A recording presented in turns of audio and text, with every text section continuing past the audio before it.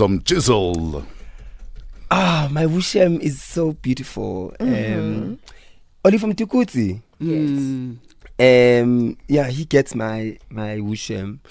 And there's a picture of Barbara Hugh and Bab Oliver sitting together. Yes. And Barbara Hugh like slightly looking at him. And you look at the picture and then you interpret what they've been talking about. But also you also have that sense of humor about it, where Barbara Hugh like says, Oliver, I'm leaving today. It's the 23rd.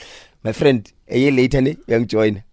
The caption in my mind was, what do you mean you want to join me? Hey.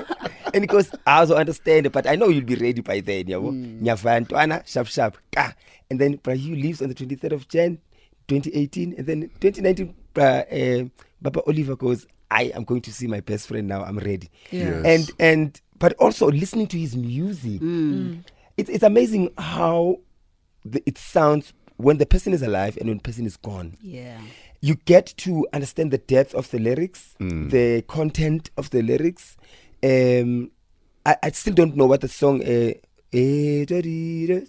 yes. What shall we do? Shall we do? Yeah. Some lyrics I don't understand what they mean, but they touch the heart. Yes. And my wisdom goes to him as well. And also, I have to remind myself that he's Zimbabwean. True. He gave. You forget. He's a perfect example of giving your heart to the world and yourself to the world. Because he gave himself to us. And to us, like, South Africa has lost an icon. And I must remind myself, Zimbabweans are also mourning the loss of their great giant. But it's probably not only us in South Africa that are mourning and thinking and feeling that he belongs to us. It's the rest of the continent as well. So my wisdom goes to him, and thank you for the music. In fact, exactly a year ago, we hung out with Bra Oliver Mtukudzi.